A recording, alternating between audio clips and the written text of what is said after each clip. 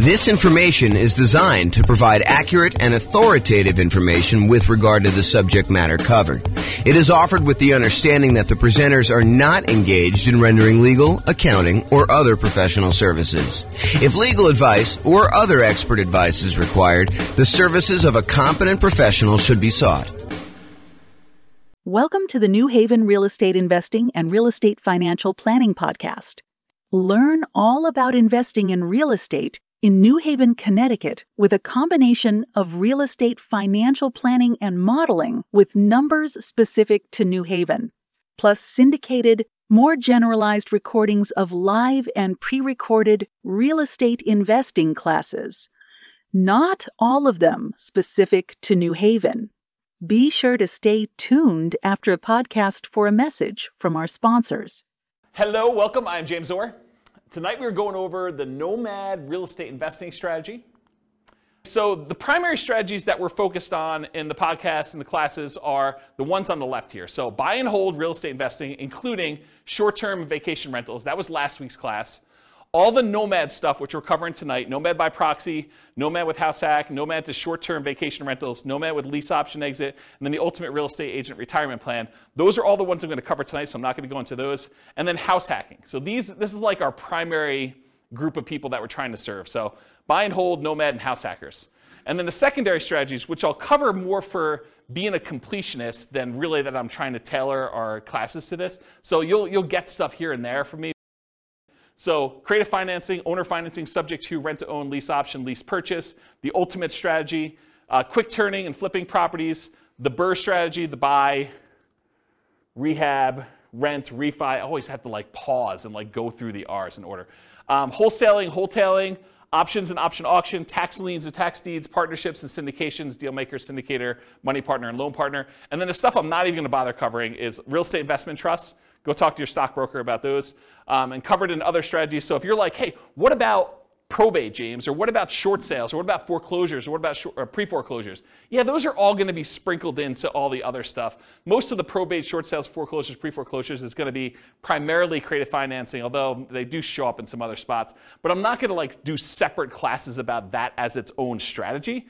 It's really sort of a subset of other strategies. That's why I'm not covering it. So I wanted to acknowledge that I'm not skipping it over. It's just sort of not big enough as its own sort of topic. Does that make sense, everybody? All right, cool. If you got questions, let me know. Interrupt. I do ask that you use the microphone, though, so we can get it on the recording.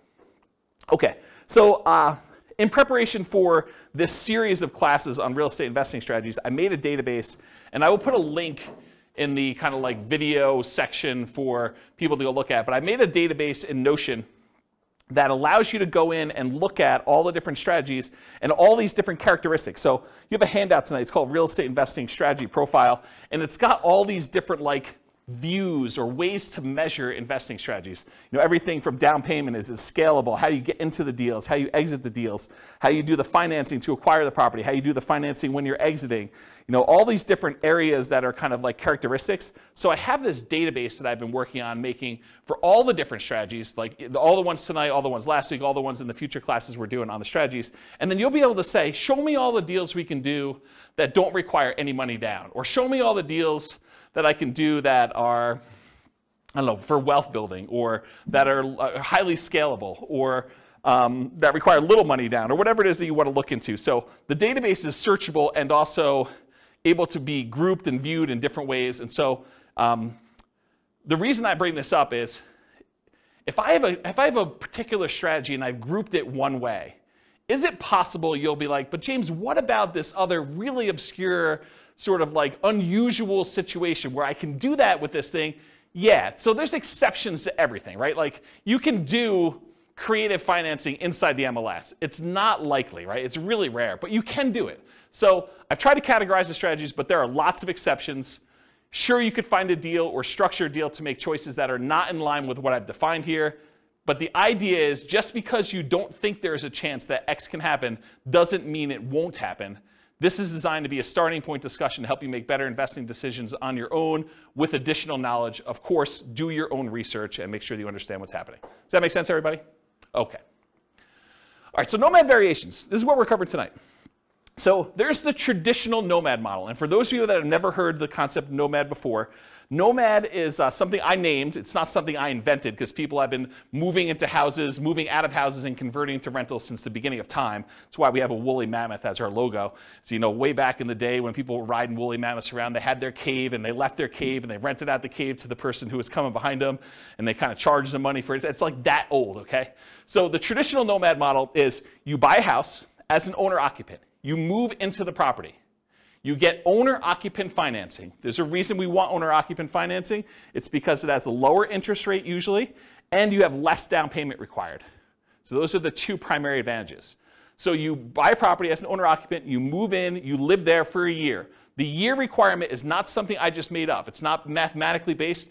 It is a document you sign at closing that says to the lender, I agree in exchange for getting this lower down payment and better interest rate loan that I will live in the property for a year. If your lender does not require that, you don't need to follow it. But almost every loan I've ever seen that is like a conventional type loan or FHA loan or VA loan has had this document in there. So you're not going to be able to just say, I'm only going to do a 3-month Nomad. I'm going to speed this thing up. I'm going to do 4 a year instead of 1 a year because James doesn't know what he's talking about. Nope, James does know what he's talking about. If he says a year, it's probably there in the document. So make sure you read it and you understand that if you actually don't live there for a year, you are committing loan fraud. You go to prison for that, okay? So do not commit loan fraud. If the lenders suddenly change it and they say, look, we require now that you live in the property for 2 years, I will start teaching 2-year Nomad. If they tell me 18 months, I'm going to teach you 18-month Nomad. They tell you 3 years, I'm going to teach you 3-year Nomad. Right now, they're telling me a year, so that's what I'm teaching you. You follow the obligations that the lender requires from you. You comply, okay? So you move into the property, you live there for a year. It is a requirement of the lender that you live there for a year. Once you're done with the year, you convert the property to a rental, and you buy your next property to owner-occupy. So really, if you had 2 down payments, if you had down payments for 2 20% down rentals, by doing the Nomad strategy, you could acquire 8 rentals instead. Because instead of putting 20% down, you put 5% down. And the financing is much better. If you look at this, I give you another handout. It's called loan type mortgage insurance comparison thing. And it shows you the different interest rates and down payments required for different loans, owner-occupant investors. The interest rate for the 20% down investment property as of the time of this recording was 6.625 with 2 points. The rate for 5% down paying monthly PMI is 5.5 with no points. So your interest rate is considerably better when you do owner-occupant, okay? And even though you're putting less down, and it's probably going to be a little bit higher payment, it's not as much higher as you might have thought because the interest rates are better, okay? So Nomad is, in the most simplest form, buy a house as an owner-occupant, move in, live there for a year, convert the property to a rental, buy the next property, repeat as many times as you want to achieve the number of rental properties that you want to acquire. Okay? That's the most simple version. Now, all of these are variations. Okay? I'll cover those in a second. But for Nomad, you're typically putting owner-occupant financing, 0% down. There are 2 primary 0% down loans. The USDA loan for rural properties. So those are the 2, oh, sorry, I only do one of them. So USDA and VA. VA is a loan that you can get if you're a veteran. That's another nothing down loan program. USDA, you have to do a rural property. VA, you have to be a veteran in order to get them. So those are the 2 nothing down programs. The next lowest down payment is the 3% down conventional loan. That's on your sheet. And there's 2 different flavors of that. There's the lender paid PMI version, and then there's the lender the monthly PMI version. You can do an upfront PMI payment. You could pay a one-time lump sum fee and get rid of PMI. So there's really 3 flavors of PMI. But really the 2 that we are going to discuss most and the 2 that are on your sheet are the lender paid PMI or the owner occupant paid monthly PMI. So that's 3% down conventional. The 3.5% down loan is the FHA loan. The FHA loan also allows you to buy duplexes, triplexes, and fourplexes. So you could do a 3.5% down duplex, a 3.5% down triplex, or 3.5% down fourplex. The other loan that allows you to buy multifamily as an owner-occupant is the VA loan. So the VA, you can also do duplexes, triplexes, and fourplexes. Okay? So that's FHA. FHA's PMI never goes away, by the way. It's there forever. So you'll probably want to refinance out of that at some point. Although if you got a really good rate on it and rates have gone up considerably from there, maybe it's still cheaper for you to actually keep the PMI and not refinance. So that could come up too.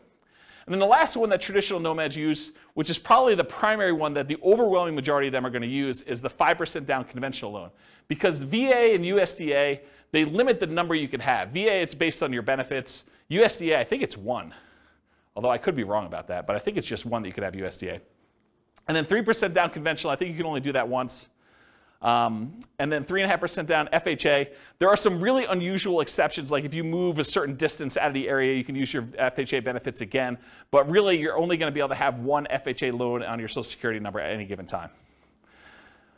And then finally, 5% down, you can have as many of those as you want, as many as you can qualify for. So when people tell you, look, I'm only able to get 10 conventional loans, that's true, except for owner-occupant. You can get an 11th owner-occupant loan. So you could get an 11th 5% down loan. You can get a 12th one. You can get a 13th one. You can get a 15th one.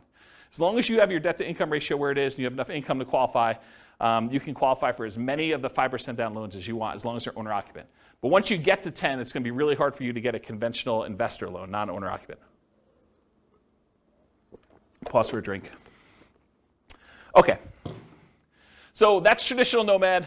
All the financing stuff pretty much applies to these other ones too. But fixer-upper nomad is buying a property that needs work, where you live in it, you move into the property, you live there, you do the fix-up work, then you convert it to a rental after a year, 18 months or 2 years, whatever time period works for you, but a year minimum. That's what fixer-upper nomad is all about. Buying properties at a discount, putting in money in order to fix them up, and then converting them to rentals by living in them. Different than BRRRR, right? Because BRRRR, you're not living in properties. What's that? You're not refinancing it. You're not refinancing. That's also another good point. Thanks, Nick. Refinance it if you could you buy it with hard money, rehab it, refinance it, live in it? So Rachel asks, are you able to buy a property as an owner-occupant with a hard money loan, move in there, do the rehab, and then refinance it into an owner-occupant loan? You probably could if you could get a hard money lender to allow you to move into a property with a hard money loan. Usually hard money loans are considered commercial loans, and there are different laws and regulations about making owner-occupant loans as a commercial lender. Most commercial lenders do not want you moving into your properties that they have hard money loans on, and so I would think you'd need to probably have a private loan, probably not hard money, or a hard money lender that doesn't really know what they're doing, and they're willing to take on that risk. Or you do all the rehab before you move in, then you move in and do the refinance where you do that. But then that becomes more of a BRRRR. And if you're, I'd have to think about that one. I'd like to talk to you. Yeah, I'd have to think about that one. I don't have a lot of people doing that, but I guess you could do some variation on that. I wonder how the delayed financing loan would work, because usually the BRRRR stuff is at 20% down payment or 80% loan to value. And so that's what we're targeting for our kind of rate and term refi. When you're doing a delayed one and you have rehab money, I don't know if you could do the 5% down loan programs anymore. You might have to still do 20% down, which kind of defeats a lot of the benefits of doing Nomad. So I don't know, I'd have to think about that one. And maybe if a lender is listening to this and you want to research that and reach out to me, my email address is at the end of the presentation. Okay, so fixer-upper Nomad, that's buying a property at a discount, living there for a year, converting it to a rental. Nomad by proxy, how many people like the idea of moving into a property every year? Just one in the room. Okay. Everyone else, Nomad by proxy is getting someone else to move in on your behalf. If you have kids and you want to encourage them to get started investing in real estate, and let's say you had planned on buying 20% down, buy and hold non-owner-occupant investment properties. Well, instead of doing that, you could say, look, I'm going to take this 20% I had set aside for down payments, and I have 2 kids. I'm going to have them buy 2 properties each over the next 2 years. They're just getting out of college, or maybe they're in college, and you're saying, look, I'm going to buy you a property there. We're going to put 5% down. You're going to live there while you're in college. You're going to get 3 roommates for your college buddies, and you're going to stay there for a year. Next semester, you're moving. I'm having you buy another property with 5% down. You're living in the property, and we're going to kind of repeat that to do it as many times as we can that I've got down payments for and I can qualify for loans. That's a variation of Nomad. It's called Nomad by proxy, where someone else is moving in on your behalf. We also have some clients that are doing it with their parents. Parents are moving in from out of the area. They want to be near their grandkids. The kids, I guess that's grandkids. But they're basically saying, look, mom and dad, I'll tell you what, you come out here. I will put the down payment up for you to move into a property. We'll both own the property together. When you pass on, we just have an understanding that I am inheriting this property. You change your will, right? So you can live in it for the year. You're going to pay me rent, but you're going to be the ones that get an owner-occupant loan. I'm going to put 5% down. You're going to move in. You're going to be the owner-occupant on there. I'm going to help co-sign because you're retired and maybe you can't qualify for the loan. Maybe you don't have the down payment, but that's another version of Nomad by proxy. Okay, Nomad's a short-term rental. So same idea. You Nomad, you move into, you buy a property, you live there for a year. But at the beginning, bless you, at the beginning, you decide, hey, look, I'm not just buying a straight up long-term rental property. I want to find a property that has really good short-term rental or vacation rental properties where this would be a great vacation rental once I move out. And so you move there, you move into the property, you live there for a year, and at the end, instead of converting it to a year-long lease with a regular tenant long-term rental type property, you convert it to a short-term or vacation rental. And you're just renting it out to, you know, like weekend people in for whatever they're doing. So traditional short-term rental. Once it becomes a short-term rental, it's like you had acquired it for a short-term rental. Except the way you acquired it was 5% down, or 3% down, or 3.5% down, or 0% down in order to get the deal to begin with. Does that make sense? Okay. Nomad with house hacking. So some nomads buy a property with the intention of having other people living in the same unit. The most common one is duplexes, triplexes, and fourplexes, where someone buys a duplex, they live in one half, and they rent out the other. That's the most traditional kind of house hacking thing, except with Nomad, you're buying the property with the intention of, after a year, I'm moving out, and I'm converting all of it to a rental. And then I'm going to buy my next property, and buy my next property, buy my next property. And most of the time, you're unable to do like sequentially a lot of duplexes, triplexes, fourplexes because you're limited in the loan types that allow you to do these multifamily. You can only do really one FHA. Maybe you get one, maybe your spouse gets another one. Maybe you get divorced, get remarried again, you get your next spouse to do a third one. Maybe you do something fancy like that, but for the most part, you're going to be hard-pressed to do more than 2 or 3 at most. I mean, maybe you have a VA benefits, you do your VA loan first, then you do your FHA loan, then your spouse does an FHA loan. Maybe if you and your spouse were military and you each got a VA loan, you each got FHAs, maybe you get to 4, but that's going to be really hard to do and very specific circumstances to do it. Okay, so that's basically, so the house hacking idea is you buy a property, usually it's duplex, triplex, or fourplex, you get roommates for the other units, but you can also do it if you buy a single family home and you want to rent out certain rooms. Or maybe you decide to get an RV, you live in the RV, you rent out the main house, you kind of live in the backyard or the driveway, you can get kind of creative with this idea. Or maybe you've got like a 3-car detached garage and you rent out the spaces. That's another version of house hacking, right? It's like renting out part of the property that you're living in is the definition of house hacking. Okay, so all those different variations exist, Nomad with house hacking. The Nomad with lease option exit. So nomading, you move in, you buy the property, you move in, you live there for a year. At the end of the year, instead of converting it to a long-term, 1 year at a time lease, you say, I'm going to go find a tenant buyer, someone who wants to purchase this property, but they need a year or 2 or 3 in order to get something in line in order to be able to qualify to buy it. Maybe it's enough down payment, or maybe it's time on their new job, or get their debt to income right, or their credit score up, or whatever. But they want to rent it from you for a year or 2 or 3 with the option to buy it from you from a year or 2 or 3 down the road. And so you buy a property, you live there for a year, then you find a tenant buyer instead of a regular tenant, and you actually lease option it to them where they give you an option fee, and then they lease it from you, and then they exercise the option at some point in the future. Or if they don't exercise the option, you get the property back, and you presumably find another tenant buyer to come in and eventually buy that property from you. One of the big benefits of doing this strategy is it can, in an ideal situation, it can eliminate the need for your second and third and fourth and fifth, so on, down payments. Because you can get an option fee from the tenant buyer that is coming in to lease option the property from you that is at least 5% that will cover your down payment on the property that you're moving into and buying. So you could, in theory at least, actually acquire the properties where you do, your option fee covers the down payment for property number 2, and then once you're in property number 2 for a year and you're going to lease option the next one, the option fee from property number 2 could be your down payment for property number 3 that you're buying, and do this. It makes it a lot easier if you at least have the down payment, so that you can front it and then you get it back after a year or 2. But you can technically, and lenders have told me they're able to do this, you can technically use that option fee if you get it in advance as your down payment for the next property. Okay. Oh, I'll add one more thing about this lease option thing, which will come up later tonight when I go over the other part of it. And that is, What do you do when the tenant buyer, what I call, pops out the property? They actually execute their option and they purchase it from you, and you walk away with a lump sum of cash. What do you do with that extra cash? Well, I usually combine this Nomad with lease option exit with an additional parallel path of you buying 20% down rentals or 25% down rentals with the extra money you have when they sell. Because you can only move in so often. You can only move in once a year, and eventually you'll have more down payment money than you need for doing Nomad. So eventually you probably will convert that money either in the stock market or something else, or you use it as down payments to buy 15% down, 20% down, or 25% down rentals. Does that make sense? Then you don't have to move into those. So you'd be buying 2 in a year instead of 1.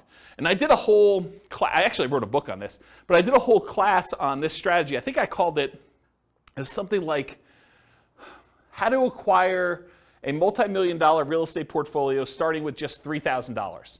And the idea was the $3,000 covered you to buy a single property to start with, and then you used option fees in order to acquire the next ones doing lease option exits on all of them. And I gave away the book for Christmas one year. Do you guys remember what year that was? 2017, 2018? It was a long time ago, right? Before the bad times. Before the bad times.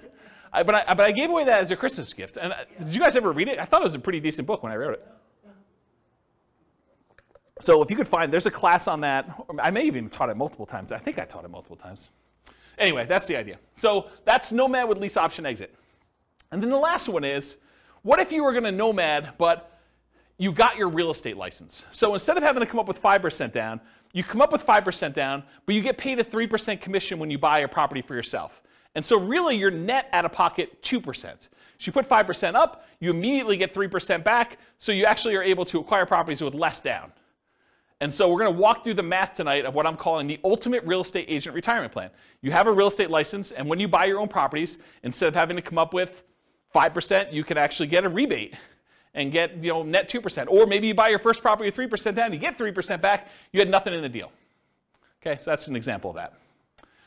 Any questions on the variations? I'm going to go through a lot more detail, but I wanted to cover what they are so that you understand what they are as we go through the kind of like different perspectives. Yeah, microphone for Nick, if you would, Rachel. Thank you. Are you violating the loan by doing the short-term rental and short-term renting it before your 1 year is up? So you're saying, hey, what if I move out of the property early at 11 months and I convert it? No, you still live in it, but like just on the weekends, you rent it out. Oh, I don't think so. I think you could actually do vacation rentals in the first year on an owner-occupant loan. That's my understanding. And the example I'm using to cite that is you can buy a vacation home. You put 10% down. It's technically an owner-occupant second home type loan, but you're renting that out to vacation people in that first year. I don't think there's any laws or rules about that. And let me back up and say this. Check with your lender, because I'm not a lender. I don't know, and your lender may have different rules, or your loan, or they may have changed the rules since you listened to this recording. But go check with your lender and ask them those questions. But my understanding is that there is no problem with that. Yeah, good question. All right, any other questions on these? You guys like this? Pretty cool. It's got a cool class. No? See? Check it out.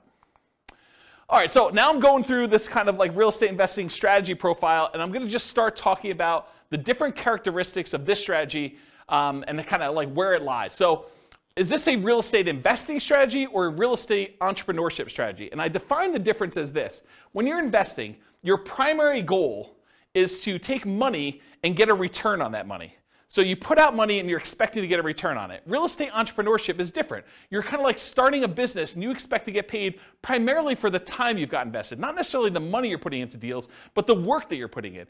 And so traditionally with buy and hold, you put up 20% down or 25% down, and you want to make it as passive as possible. You're not really trying to get a return on your time. You're trying to get a return on that 20% or that 25% down.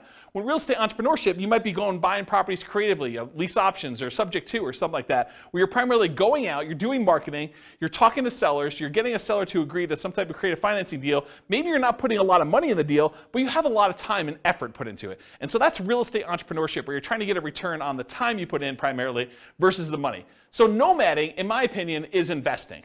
Is you're putting up some money and you're doing this. There's not a lot of extra work to nomading, more so than just picking out the property, acquiring the property, and moving in.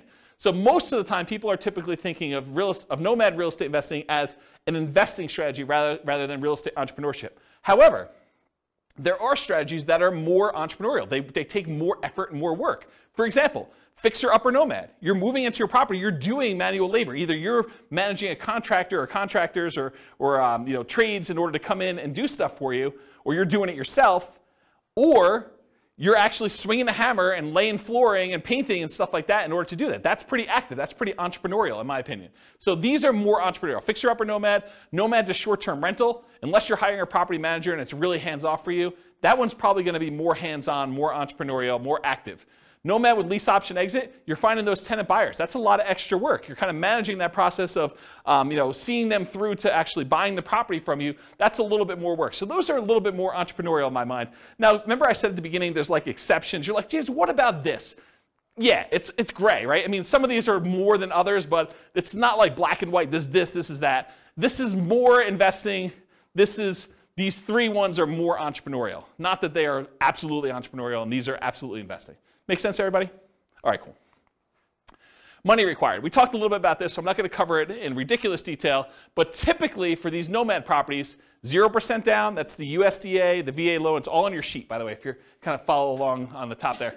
So typically 0% down, 3% down for conventional financing, 3.5% down for FHA, and the VA and the FHA are the ones that you can do duplexes, triplexes, fourplexes, and single-family homes with, or that 5% down conventional, which is the overwhelming majority of what my clients are doing. They're usually using 5% down, okay? So typically for the money required, you need that down payment, 0, 3, 3.5, or 5% down, plus you need any deferred down payment. Here's what I mean by deferred down payment. So you need to come up with the 0, 3, 3.5, 5% down immediately when you purchase. But sometimes when you buy a property with 0% down, or 3% down, or 3.5% down, or 5% down, you're gonna have negative cash flow. If you had put 20, 25, 30% down, you wouldn't have negative cash flow. So you could choose to put more down and not have negative cash flow. Or you could choose to put less down and have negative cash flow. So what is that negative cash flow really? It's deferred down payment. It's the money you're paying monthly instead of coming up with an extra $60,000, $70,000, $80,000. So are you okay with $200 a month negative or $500 a month negative instead of $60,000? And the $200 a month negative may be for a year, 2 years, 3 years. So the idea is that instead of coming up with the $60,000 more for down payment to have break even or positive cash flow, you could say, I'm willing to pay this $200 a month because I only needed to come up with 3% down, or 0% down, or 5% down, or 3.5% down in order to acquire this property. So for money required, you need the initial down payment, 0, 3, 3.5, 5%, plus any deferred down payment, aka negative cash flow, plus reserves.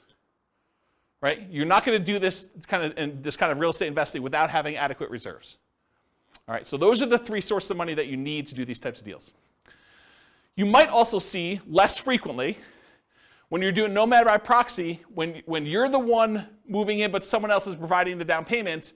So you might actually be the one moving into the property, but your parents are doing the down payment for you. Or you're the grandparents and your kids are providing the down payment for you. So you might not need that money. You might use a lease option, non-refundable option fee, deposits on properties, that you're moving out of as the down payments for purchasing the next property with Nomad with lease option exits. We talked about that before. You get the option fee after the year for that person to become a tenant buyer, move into the property with the right to buy it from you. And that option fee is usually non-refundable. It's negotiable, but it's usually non-refundable. And so you get to use that without having to worry about having to come up with it again. And it gets, in most cases, it is applied as a down payment toward their purchase. Okay? So talk to your lender about how to structure that correctly for you. But when you're doing these things as far as money required, you may not need the down payment if you're using the option fee from the tenant buyer to provide your down payment for the next one. Although it's much easier if you have the down payment and you just get reimbursed, right? From just a logistics, mechanical way of it works. If you've got the 5% sitting around, knowing that after you close, you're going to get that back, a lot easier to structure than having to get it in your hands before the tenant buyer moves in, before you actually close on the loan, because what do? Do you go under contract when you don't have that in your hand? That's kind of iffy, right? I mean, you risk your earnest money. It's a little harder to structure that way. You can, but it's harder.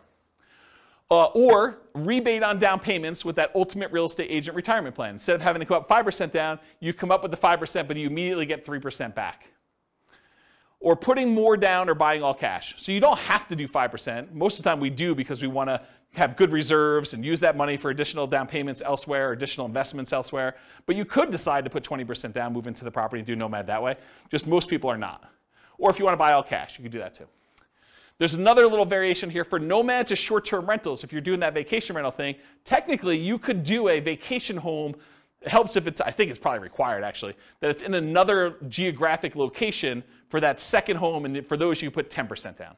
So you can get another vacation home in wherever you want to vacation. You vacation in it, a couple weekends a year, and then you rent it out short-term rental for the rest of the time. So you could do that also, usually in parallel for that second home.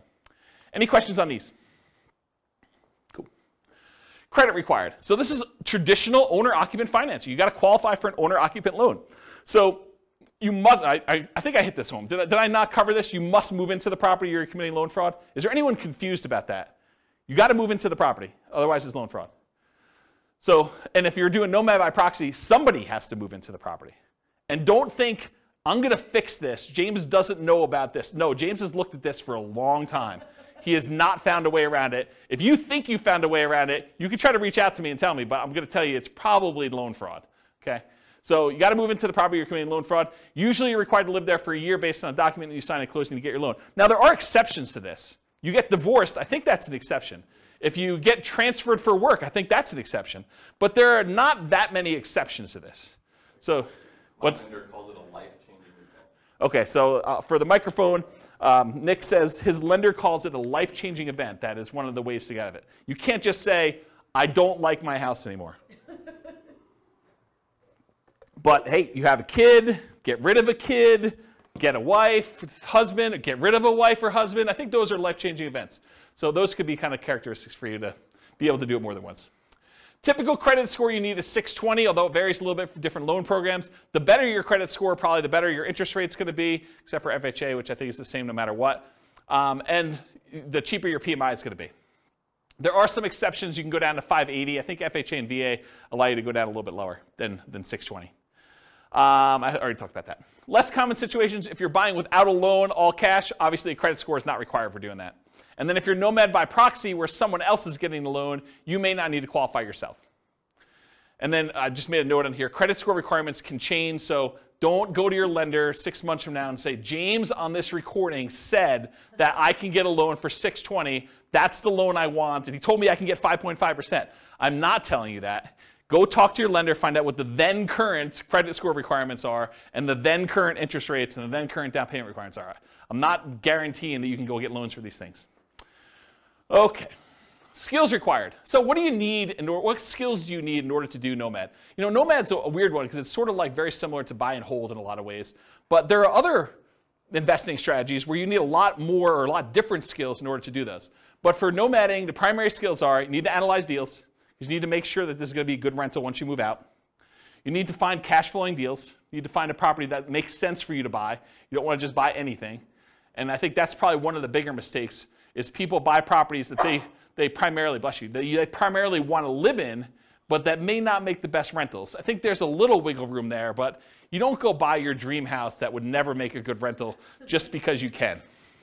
Okay, so you need to find decent cash flowing deals. Another skill is acquisition financing, getting your owner-occupant loan, understanding how that works. That's a skill you need. And then property management. Once you convert it to a rental, you need to be able to manage the property. So property management is another skill. Now, the skills of property management can vary depending on which strategy you're doing. If you're managing them yourself, that's one strategy.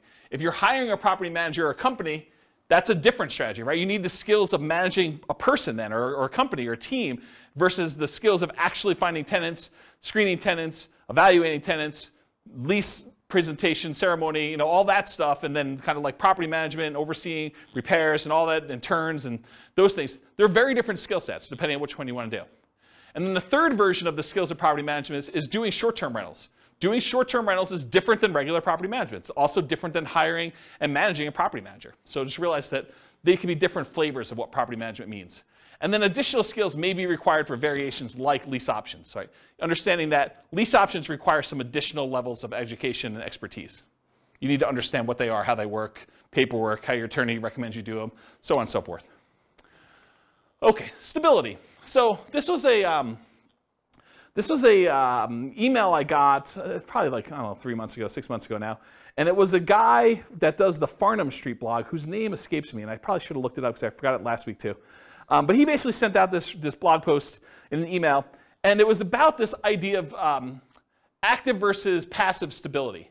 And the basic concept is something is considered passive if you do it, and then you don't have to do anything to it anymore. It's sort of like it'll take care of itself. But then there's this idea of active stability where you actually have to keep doing something to something, or it'll blow up or destroy you or kill you or whatever it is, or it'll kind of eat up, your investment or do poorly for you. And so real estate on a whole is very active, right? If you don't do anything with your property, even if it's vacant land, if you don't pay your taxes on it, they're going to come and they're going to take the property, right? They're going to do a foreclosure, they'll have a tax lien or tax deed sale, and you'll lose the property. So it's very active. But even within the active part of it, there's some variations. For example, if you go get a 30-year amortizing loan, that's more passive than getting a interest-only loan that has a balloon, right? If you don't really do anything with the loan, over 30 years, that thing will pay off, right? You're just making the payments every month, that'll pay off. Whereas with an interest-only loan with a balloon, you might make payments for 10 years, but at 10 years, you got to take an action because there's a balloon that says the balance is due at 10 years. So if you don't do a refinance or sell the property, you're going to have a real problem. And so can you see that doing an interest-only loan with a balloon is more active than a 30-year amortizing loan that is more passive? Even though both of them are really active, you got to do stuff with them, right? So I started thinking about this idea of stability in real estate investings. So even more active than passive are fixer-upper nomads. Got to do the work, got to get in the property, got to do everything you need to do there. Nomad to short-term rental. You got to kind of manage the short-term rentals or manage a manager doing that. And then nomad with those lease option exits. That is more active than a traditional nomad and just rent it out long-term. Okay, so those are the more active versions of this. And then I have a little thing over here of just about like the difference between active and passive. You can read through that if you want to. Any other questions? Sweet. Am I going too fast? Okay, good. I'm going to take a drink though. Scalability.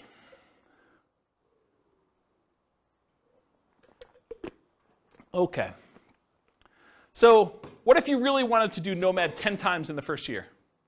Hard to do, right? Because you got to move into the property. We got that year-long commitment we got for the lender. So Nomad is often limited to 1 per year. From that perspective, it is much harder to scale. There's a slower acquisition speed for you. You get slowed down. Some would argue that's good, right? You're kind of like dollar value averaging or dollar cost averaging, depending on how you look at it and what you're kind of like squinting to kind of convert it from a stock kind of term to a real estate term. But you're buying 1 unit per year, regardless of what the price is doing. So you're buying like over regular intervals. The market's down, you get a little better deal. Market's up, you pay a little bit more, but the properties you purchased previously are also up too, presumably. So you could increase your speed, your ability to scale, with Nomad by proxy. You could have someone else move in. You got 3 kids, you could do 3 a year now, right? You got 2 sets of grandparents, you want them to move near you, great, you can now do 2 a year. Nomad to short-term rental. So with 10% down, you might be able to do a second vacation home in parallel to this strategy, right? So as far as scalability goes, you could move into one yourself where you live in, and then maybe you buy a second vacation home every year in a new location. And then you could put non-owner occupant, regular investor, not moving into the property, a strategy like traditional buy and hold in parallel. So you buy 1 Nomad that year, and you've got enough for 20% down payment. You buy a 20% down payment non-owner occupant, you could be doing those at the same time. So as from a scalability perspective, though, there is something working in your favor with Nomad, and that is it is 1/4 the down payment required for traditional buy and hold. Instead of having to save up 20% down, you only need to save up 5% down. So from that perspective, it's even more scalable than traditional buy and hold is. You know, it's somewhere between 1/3 if you're doing the 15% down, non-owner occupant loans. Most people are probably doing the 20 or 25. So in that way, it's 4 times as scalable. For the same down payment you need to buy 1 20% down rental, you could buy 4 Nomads. It takes you longer time to do it, but you can actually do it faster in the form of down payment. So if you've got great savings rate, maybe you don't need to worry about that as much. But if you're slow on your savings rate, this could actually be a way to speed things up. Also, 5% down payments, the owner-occupant ones typically have better interest rates. So from that way, it helps you as well. Any questions on scalability? Risk exposure. So I would consider Nomad to be a medium risk strategy. I don't think it's a low risk strategy, and I don't think it's a high risk strategy, because there are things that are riskier and there are things that are less risky. But I would consider this to be a medium risk strategy. And so here are some of the risks you have when you do Nomad. You have what I call amplified returns.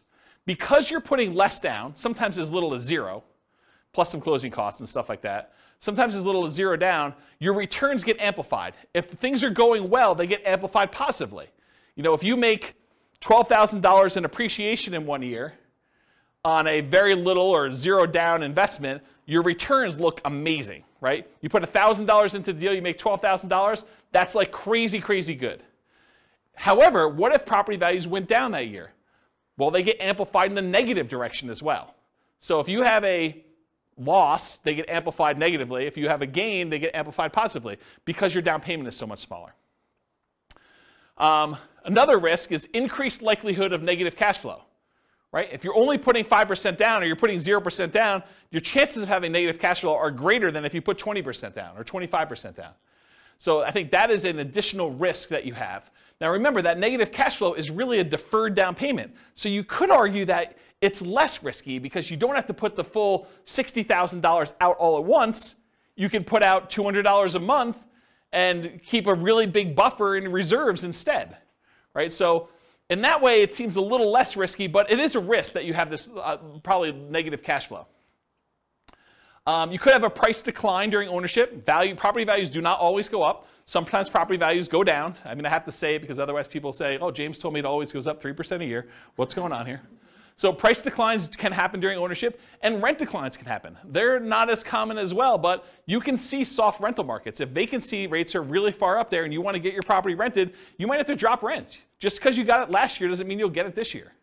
So you could see rent declines during ownership, and your credit is at risk. If you're signing on these loans and something really goes wrong and you're unable to make those payments, you could get a foreclosure. And then finally, you have all the typical tenants/property management risks.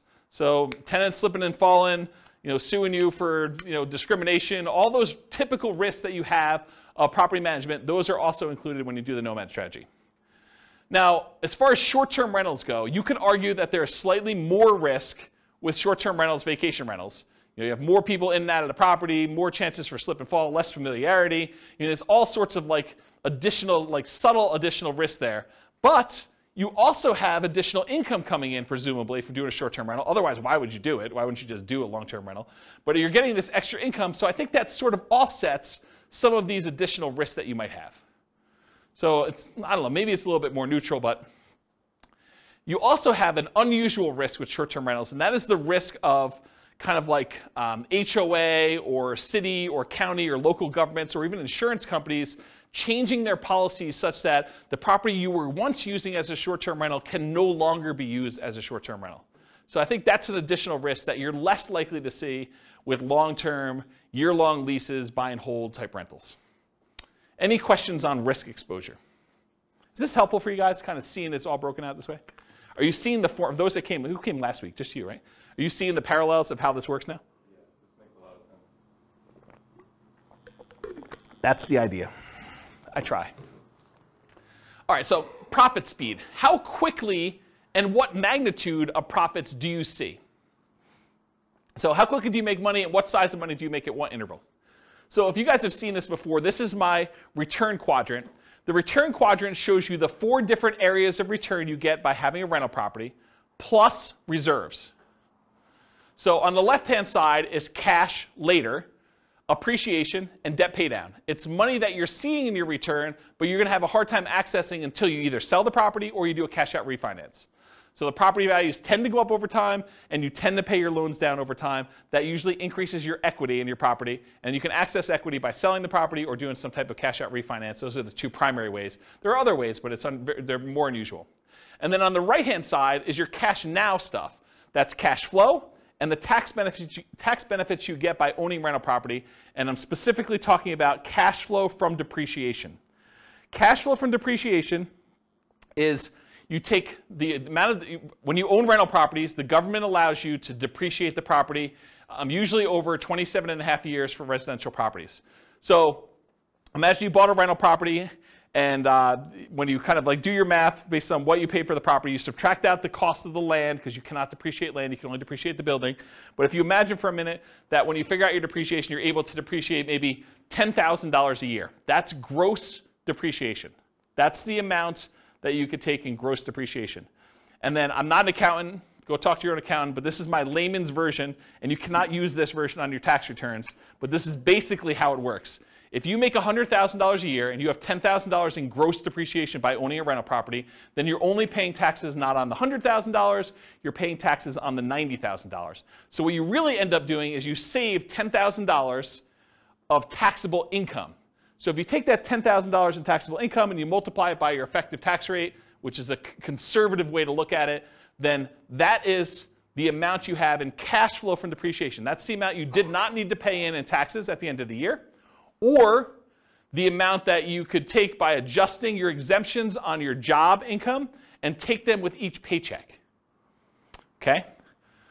So let's say your tax rate was 20%, you had $10,000 in gross depreciation, you multiply 20% times the 10,000, you now have $2,000 a year that you're getting in cash flow from depreciation. You can either get that back at the end of the year instead of having to pay taxes on it, or you can adjust your exemptions. That's exemptions, right? That's what it's called, Denise? Withholdings, that's it. So whatever it is on your tax return, where you actually are saying, I don't need to pay in as much tax because I keep getting a refund at the end of the year, so let me pay in less. So you do that, and then on your paycheck now you see an extra, whatever it is, $180, or $170, whatever it works out to be, on your paychecks that you now got in. So that could help offset any negative cash flow you might have, or it could add to your cash flow that you're already receiving from the property. But it's through your paycheck and tax savings, not directly from the property. Does that make sense, everybody? And then this total adds them all up and reserves. The top half of this quadrant, if you've never seen me teach this class before, the top half of the quadrant are the ones that are more speculative. They're more reliant on how the market performs. Do property values go up? That's appreciation. Does rent go up, or is the kind of the rent holding strong? That's cash flow. So the top half tends to be a little bit more speculative. The bottom half tends to be a little bit more contractually or government implied regulation sort of thing. So you either get the debt pay down based on the loan you have, it's a contractual obligation you have with the lender when you get your loan, or tax benefits, that's part of tax law. So these tend to be a little bit more certain, less speculative in what your returns are. Okay? And then reserves is the amount of money you're getting on the money you have set aside for reserves, whether you're keeping that in a savings account and getting 1%, or you've got it in the stock market and you're getting 8%. The amount of return you're getting from having those reserves set aside, so that when you need to access them, we got to take that into account, because we're going to divide all these other returns by the amount you have in reserves as well to show what your overall return is with the drag of having those reserves. So we got to give you credit for the money you're earning on the reserves. So that's why it's there too. Okay, so let me make sure I cover what I wanted to cover in here. So with Nomad, you typically can start seeing the appreciation and the debt pay down within 30 days, right? You buy the property values go up, you pay down the loan a little bit, you start seeing those right away. However, cash flow you don't get till a year, and your cash flow from depreciation you don't get till you convert it to a rental. So if you're house hacking, you get a little bit of it now, but really you're primarily seeing that a year from now when you convert it to a rental. Rents and security deposits are typically paid in advance, so you do get that a little bit more up front. Short-term rentals, while you're still living in a property, can speed up your time to receiving cash flow. So you could, on weekends, short-term rental your property as a vacation rental. Lease options, you typically see an upfront option fee. So that's another speedy thing if you're doing a Nomad with lease option. Using a property manager can slightly delay your time to producing cash flow once you convert it to a rental, because most property managers are not giving you the security deposits or the cash flow as soon as your tenant moves in. Usually there's like a bookkeeping delay, maybe even a little delay for having some reserves with them or whatever they're doing. And then usually we think of this as a percentage return of the amount invested. It's either cash on cash return on investment or a cap rate. Cap rate is the return you get if you bought the property all cash. And then I talked about cash flow from depreciation. Any questions on profit speed? Cool. Finding deals. So how do you find these crazy Nomad deals? Well, the primary way that most people find Nomad deals is through the MLS. The MLS has the largest selection of properties, and so most of them are finding it through the MLS, the multiple listing service.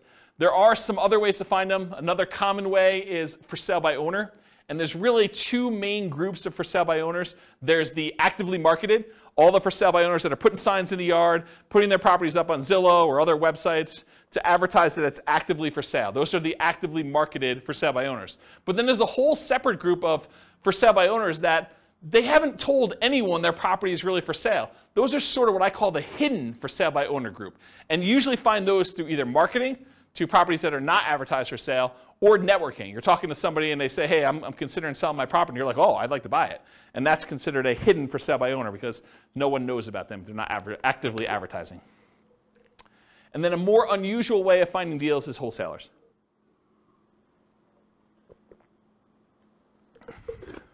Okay. Any questions on finding deals? What are you laughing at? So easy. So easy? Oh. I mean, this is not intended to be a class on finding deals. This is the class on everything Nomad. I can't teach the 2-hour class on finding deals within it. So I just have a question. Yeah. I guess it's more for our local market, but maybe others, is that rents are a lot slower than the cost of housing right now. And so maybe in that 1 year, we might see some increases, but it seems like right now we would need to have that deferred down payment kind of covered longer term, unless you can find a really good deal.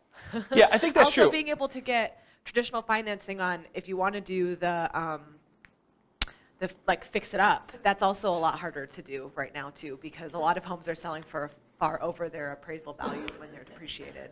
Just curious if you have any thoughts on that right now. I think that's true. I think what we've seen over the last, it correctly. I think we've seen over the last, 5 years or so, maybe even longer, property prices have gone up quite a bit, very fast. What's been saving us prior to the last 3 or 4 months was that interest rates were also declining as we kind of entered this. And so the sting of property values going up rapidly was kind of softened by lowering interest rates till we finally got to the point where they were at all-time lows. But since then, whatever it was, 4 months ago, when we started to see interest rates start to significantly climb, and property values have been going up very rapidly over the last X number of years, and rents have been going up, but not quite as fast as property prices have been going up, we've now seen this converging of multiple forces where prices are way up, interest rates are way up, and rents are up, but not quite as much, such that cash flow is not what it was if you were analyzing deals 5 years ago. Will it get better? I think it's going to be individual market specific, and I'm specifically saying it that way because this recording is intended to be for a national audience. But in our local market, I don't know if we're going to see a retracement. I can't say. I could tell you that demand looks really strong, and if you had come into the market stats class, I mean, you three were at least in the market stats class. Oh, you were there too? Oh, okay. So with the market stats class, I think the market stats suggested to me that demand was very strong and we might see a slowing of how crazy it's been, but I'm not sure it's going to go drastically in the other direction. I mean, it's possible. I can't predict the future. My crystal ball is really blurry for me, but I think that we're probably going to see a slowdown, maybe a little bit retracement, but I think that's true. Now, if you think about it, though, if you put 20% down and you were able to get break-even cash flow a few years ago, maybe now it's 25% because you see an increase in down payment and an improvement in interest rate in order to get to that point. Maybe it's even hard to find those. But I think there's still, even in the craziest, amazing markets, there are still exceptional deals out there. You can still find that amazing cash flow property. It's harder.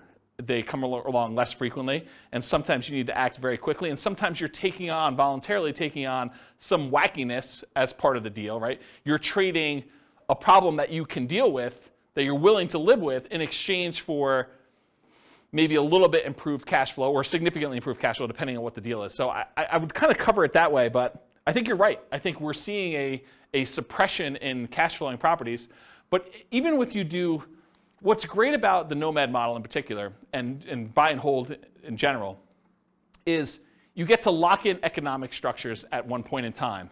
So you acquire the property now at a certain price. You acquire an interest rate now at a certain interest rate. And if prices go up from here, you're immune to that risk, right? you benefit from increased price appreciation. You benefit from rent appreciation now. And you're not hurt by increased interest rates, at least directly. You may be hurt by the market overall by increased interest rates. But for your property that you own, you're not hurt unless you get an ARM. Don't do ARMs. Just get the fixed rate 30-year financing. But you're not really hurt by interest rates going up. And actually, when interest rates do decline, because it's a cycle. I mean, things go up and things go down. It may not go back down to all-time lows that we've seen, but you may be able to ratchet down your interest rate at some point in the future where you were locked in at, whatever it was, 6.75 if you got a non-owner occupied type loan, and now they come back down to 5%. Well, now you can improve your position 5 years from now when prices have gone up, rents have gone up, and interest rates have come down a little bit. So you get the benefit of sort of locking in these things. So in my opinion, one of the great benefits of Nomad and buy and hold in general is being able to control this asset, and then you can sort of benefit from when the market goes in your favor, but you're not hurt much by a market going against you, at least if you're holding on.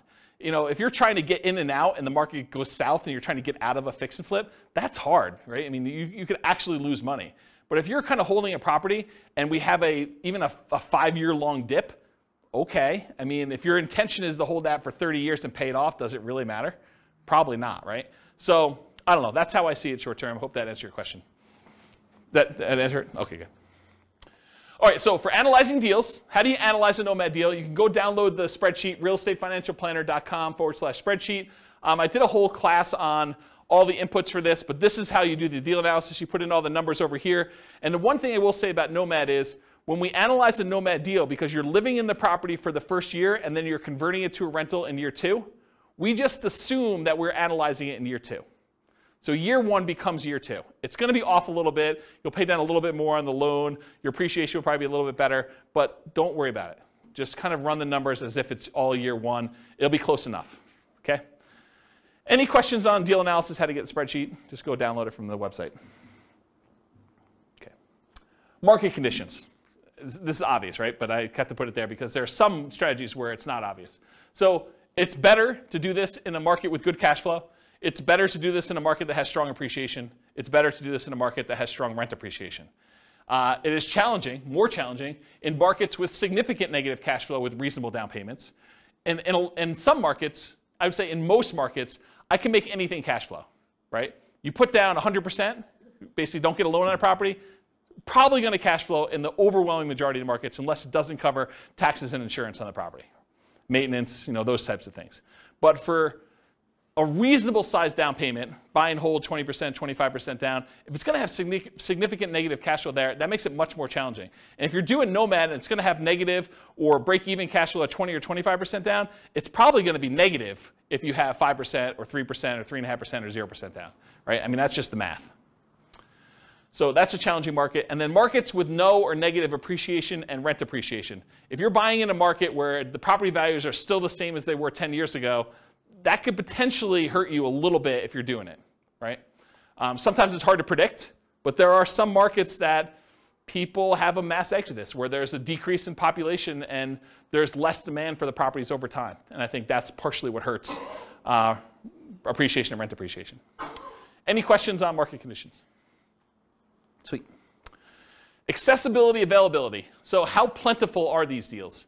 In many markets, there are plentiful deals you can select from the MLS. I would consider our market to be a market where you can find Nomad properties inside the MLS. You do not need to get crazy and creative to find Nomad properties here in Northern Colorado. And I think that's true in most markets. In some markets, you're sifting and sorting for the top deals where these are markets where everything cash flows. Everything's 10% cash on cash. And now you're trying to find the best property where you're like, okay, 10% cash on cash is no longer my criteria. Now it's 20% cash on cash or whatever it is. So now you're really sifting and sorting for the best deals instead of just any deal that will work. In our marketplace, we're usually limited in the deals that we can get to work with these numbers. So it's not like you've got 95% of the MLS that you can go ahead and just anyone will do. You're already looking at that top 5% just to find ones that are going to be close enough. And then you're having to select of those. In other markets, it might be challenging to find positive cash flowing properties, especially with smaller down payments. I think I'd classify our market as that. Nick, if you're willing to say, are most of your properties that you do 5% down, are they cash flowing off the bat? Yeah, exactly. So it's really, he said no, by the way, for the recording. It's really, really hard to find positive cash flowing properties. In the majority of cases, you're going to be negative, and you're really just doing that deferred down payment. Interest rates may be a significant factor when whether properties will cash flow or not. As interest rates go up, it makes it harder and harder to cash flow. Owner-occupant rates can help over traditional buy and hold. If you're doing non-owner-occupant financing, those rates tend to be much higher. Look at the handout that's included, loan type, mortgage insurance comparisons, and it shows you the non-owner-occupant ones, the rates for those, and then the owner-occupant ones that show you kind of what the benefits are there. It's pretty significant. And then, of course, if you're doing short-term vacation rentals, make sure that you can do a vacation rental in that property, at least when you buy it. It may change over time, but at least when you buy it, try to make sure that you can do it before you purchase the property or go under contract. Okay. Using retirement accounts. So in some real estate investing strategies, you can use your retirement account, self-directed IRA, self-directed 401k in order to do investing. Since you're doing owner-occupants for Nomad, you cannot use your self-directed IRA, self-directed 401k. I think it's called self-dealing or something like that, where you're unable, is that the term? Do you guys know? Yeah. Self-dealing if you're actually trying to do owner-occupant stuff with it. And you'd be restricted if you were trying to do stuff in your lineal ancestry sort of thing, doing it for your parents or your kids. You still cannot do self-directed IRA and deal with direct lineal bloodline sort of family relations. So you have to do it with, I don't know, somebody who is outside of that relationship. Go talk to a specialist and doing self-directed IRAs or 401ks if you want details on that. Or maybe I'll do a class on it at some point. All right, any questions on this? Sweet. Quantitative analysis. Okay, so this was the first, whatever it was.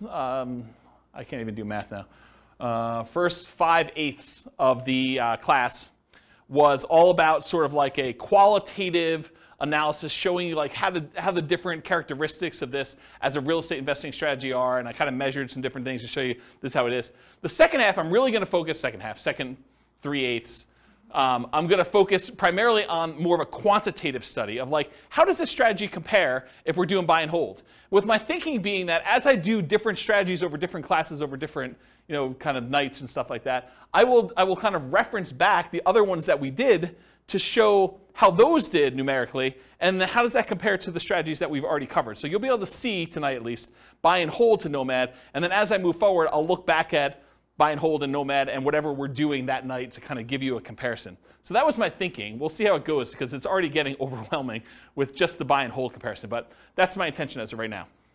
So here it is. How well does Nomad perform toward achieving financial independence? That's primarily what I'm looking to measure. And as I go through these, one of the things I realized very quickly as I went through them, because I was making decisions as to, well, I'm not going to show 30 examples of this one. I could show 30 examples of this strategy versus 30 examples of this strategy. I'm just sort of showing one or two of each kind of group, but each individual sub-variation of Nomad could literally be its own full-day seminar, not even just one class. It could be like a full day of, let's go over all the different ways that Nomad with lease option could work and how that impacts your ability to achieve financial independence and how they compare and risk. And there's there's a lot of stuff. So I have a lot of stuff I can cover over the future. So there will probably be their own eventual full classes on each. And there probably are at least a full class or several classes on them. It is, and this is kind of like a warning to you. It's naive to generalize these results. Okay, so if you go and say, oh, James said, and I'm making this up because I don't remember, James said lease option is the best strategy I should do, so I'm always going to do lease options in every situation. And he says Nomad by proxy is the second worst, so I should never do that one.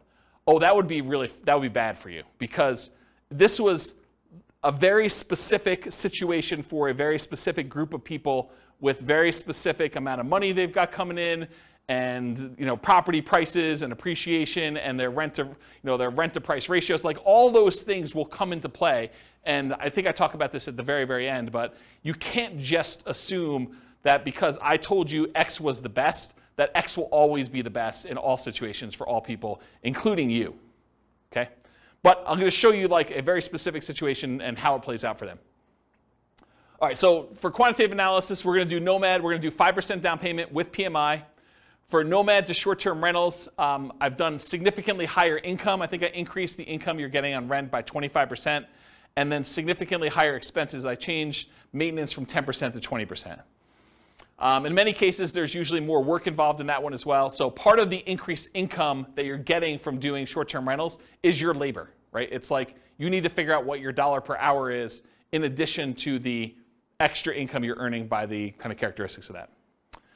Then I'll do fixture upper Nomad, Nomad by proxy, Nomad with house hacking, Nomad with lease option, and the ultimate real estate agent retirement plan. All the ones we covered, I'm going to do examples of. Okay. So first, I need to tell you how I define financial independence, because I think that's important for you to know what I'm measuring. So financial independence for me in this definition and what we're doing tonight, and I think it's a good general one, but it is when your investments provide your minimum target monthly income in retirement. What some people might call lean fire or just regular fire. It's when your investments provide you enough money coming in where you can live off of those things without doing additional work. You may choose to do additional work, but you could actually stop working. It consists of three things.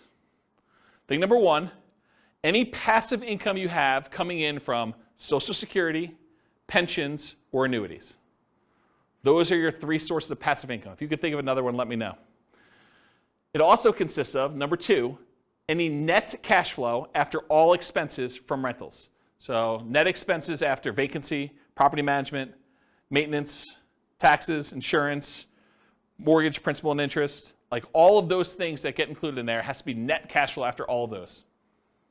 And then finally, number three, whatever yearly safe withdrawal rate you believe is correct times the amount you have invested in stocks or bonds or something else. You cannot double dip and count equity times your safe withdrawal rate. That's already being counted in your cash flow. You can't count the amount you have in your pension if you're already counting that somewhere else. This is additional money that you have invested most of the time in stocks or bonds, but it can be anything else, okay? And that's the return you get on those. So it's three things: that passive income from Social Security, pensions, and annuities, net cash flow from rentals, and then your yearly safe withdrawal rate on any invested assets, okay?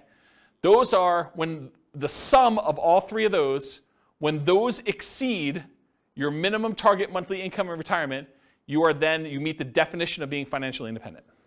That's my definition for tonight. Any questions on that? Cool. So all of these assumptions are changeable.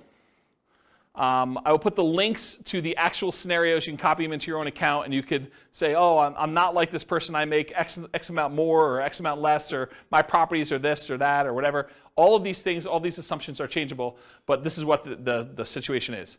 So I picked an arbitrary couple. They're married. They're both 21 years old. They recently graduated from college, and they're working in a technology department of a large healthcare business. They have a total of $10,000 saved up between the both of them. It's not each, it's combined. They earn a total of $72,000 per year combined, not each. Another way of saying this is they each earn $18 per hour times 2,000 hours per year worked equals $36,000 per year each that they make. They're saving about $1,000 per month before they buy any houses. If they were to buy a house, it would be less because their cost of renting is lower than the cost to buy. Okay? But right now, if they're renting, they're saving $1,000 per month. They are obsessed with achieving financial independence so they can retire early. They want to find their best path to financial independence together. For the modeling, they're both taking Social Security at age 67, and I incorrectly modeled it such that they worked through 67, so the amount they collect in Social Security at age 67 assumes they work through that full time period. Technically, if they retire early and they stop working, Social Security will be a little bit lower for them. But then they would have already had enough financial independence from their other assets where it shouldn't matter. That's why I was able to justify it to myself to let it go. So Social Security estimated based on them working until age 67. So I said that. Any questions on this? Cool. So I highlighted on your loan type mortgage insurance comparison sheet the different owner-occupant loans and the interest rates. So we didn't use FHA or USDA or VA or 3% down, either of those, or the 5% down lender paid. This is why it could be an entire class or an entire day just on each one. We could look at different loan combinations, right? We could do They got a VA loan first with a duplex, then they got a FHA loan with a triplex, then they did 5% down, or maybe they did 3% down. So, I mean, it could take a day just to go through all these variations, or you guys do it on your own. What I did is I said, okay, they're doing 5% down with monthly mortgage insurance at 5.5. That's what I use for that, okay? Any questions on loan? Okay, these are more changeable scenario assumptions. I said, let's model this for 60 years, 720 months. I went and I looked up what their kind of like generic effective income tax rate would be for earning that $72,000 a year. 17.85% is what their effective income tax rate would be for that. I assumed it's a 3% inflation rate for the entire period. You know, we're seeing a higher than inflation right now. Maybe it'll be lower in the future. Maybe it'll be 3%. Who knows? The Fed's stated ideal inflation rate is 2%, for those that know.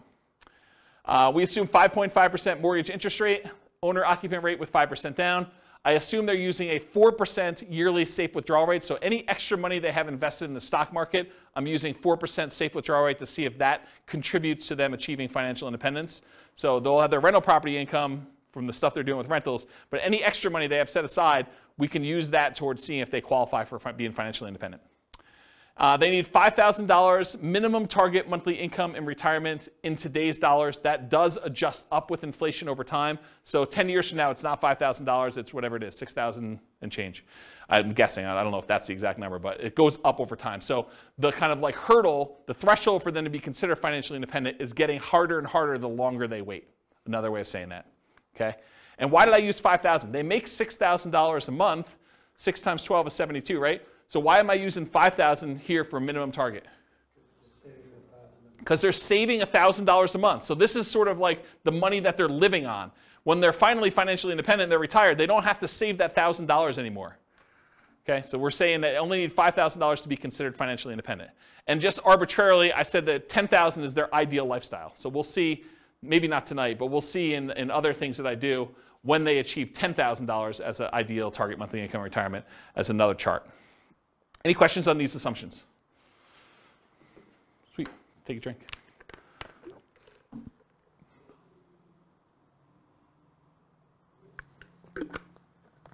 All right.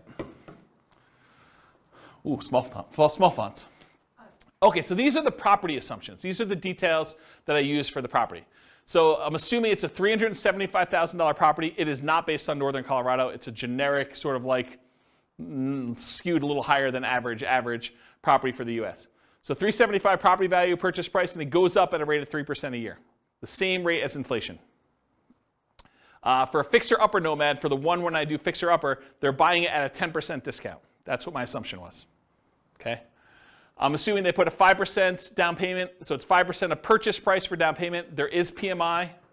For the fixer-upper, I'm saying they need to spend, bless you, I'm saying they need to spend $12,000 in fix-up money, as well as the down payment and any closing costs in order to fix that property up and capture the 10%. So it's not like they got 10% profit. They got a 10% discount, then they had to put $12K up in order to capture the rest of it, okay? For lease option, I'm using the option fee for paying the down payment on the second property on, so it does not require a 5% down payment for subsequent ones after the first one. They got to save up for the first one now. And then for the ultimate real estate agent retirement plan, I'm assuming they're getting a 3% rebate as a commission. Everyone knows that real estate commissions are not fixed. They are negotiated, and that 3% is arbitrary, and I picked it. I'm not saying that that's what you will always get. Could be higher, could be lower. It's whatever you negotiate. I'm also saying 1% of the purchase price and closing costs at the time of purchase. There are no seller concessions, so the seller is not contributing towards your closing costs in any way. The interest rate is 5.5 for the 5% down plus PMI. It's a 360-month mortgage term, 30-year loan. Rent on this property is $2,600 per month, but rent increases at a rate of 3% per year as well. So rent keeps pace with inflation. You could argue that you might be able to do better with lease options. So I didn't do this, but you could say, look, I'm allowing these guys to buy the property. Why would I charge them the same rent that I would charge someone who is doing a lease with an option to buy? I probably could get a small premium for doing that. I didn't do it in this case. So lease option is handicapped a little bit. And then for house hackers, if you're renting out 1 bedroom, I'm assuming you're getting $650 a month for that bedroom. If you're renting out 2, that's 2 times $650 or $1,300. If you're renting out 3, I assumed it's $650 for all 3. That's $1,950 if I did my math right. So while you're owner occupying the properties, you are collecting that on 1 property. Once you convert it to a regular rental, it's the $2,600 a month. 3% of the monthly income is the assumed vacancy rate. So that's what I assume for vacancy. That's if they're managing their properties well. They're starting 60 to 90 days ahead of time. They're not letting the properties go vacant before they start marketing. They're really doing a good job managing their properties. 10% of the monthly income is the assumed maintenance rate. So that's what we're setting aside for maintenance. And then 0.75% of the value of the property is assumed property taxes. So property taxes at the start is about $28,1250 per year. And some people in other states are thinking, wow, James, that's really low. And some people are like, wow, that's really high. So we're using a number that I think is defensible. Again, you can copy these to your own account and change all these assumptions. And as the property value goes up, so does that taxes, because it's based on the value of the property each year instead of it being just a fixed number. And then I'm saying 0.4% of the value of the property each year is assumed for the property insurance rate. So based on that initial value of $375, it's about $1,500 per year. And again, people in other states are like, James, that's really low or really high, although I think most people will say that's really low. This is a residential property, and 15% of the purchase price is considered the value of the land. So you cannot depreciate the value of the land, so that is my assumption for that calculation. And so that's when I'm doing my depreciation calculation. I'm saying that 85% of the purchase price is the depreciable amount. Any questions on my property assumptions? It's going slow so that when I give you the numbers, you're not asking me all the questions about my assumptions. This is why I take the time to do it ahead of time.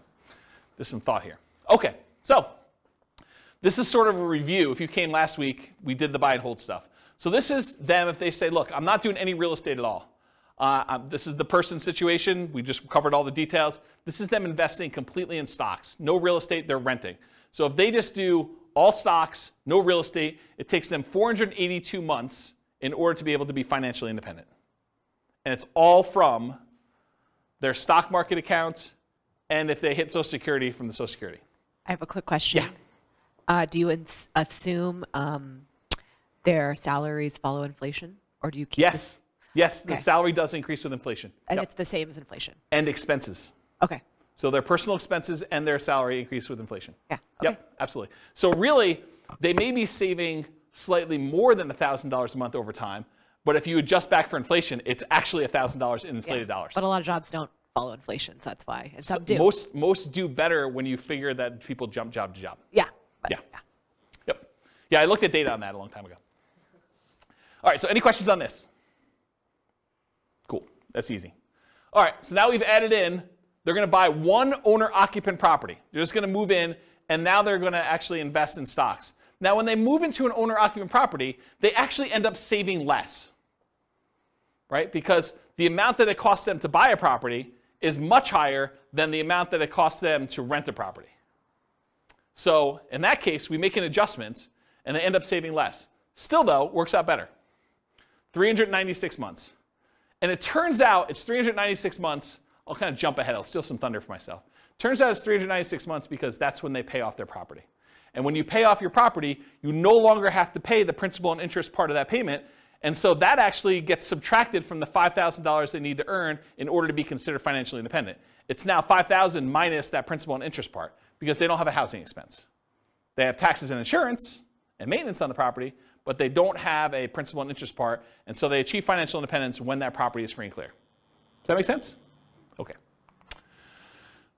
Now, this other one is they rent, but they're buying 20% down payment rentals.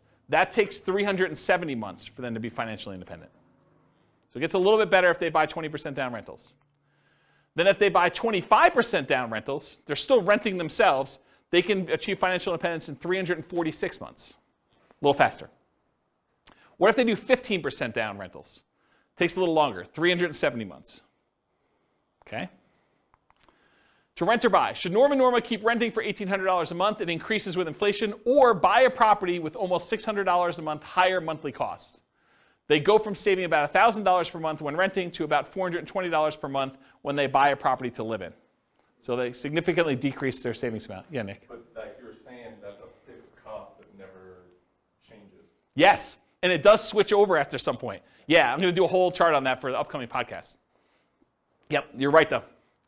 Should they rent or buy? So when nomading, except nomading by proxy, they are moving in and therefore have this reduced savings amount. Right? So when they do nomad, they're buying a property to live in, and so they're not saving $1,000 a month anymore. Now they're saving less, like $420 a month. And as they buy more and more expensive properties, it may even get worse. Right? So will it matter? Like, is that going to really hurt them? We're going to find out. So now I've said, what if they buy their one owner occupant, then they do 20% down payment rentals? Well, that actually increases to 394 months. What if they buy one owner occupant, then they do 25% down? Same thing, 394 months. Huh, that's weird. They're the same amount for buying 20% or 25%. What if they do one owner occupant, then they buy 15% down rentals? Huh, that's also 394 months. Why are all three of those 394 months? Well, I told you. It's because that's when they pay off the house that they lived in.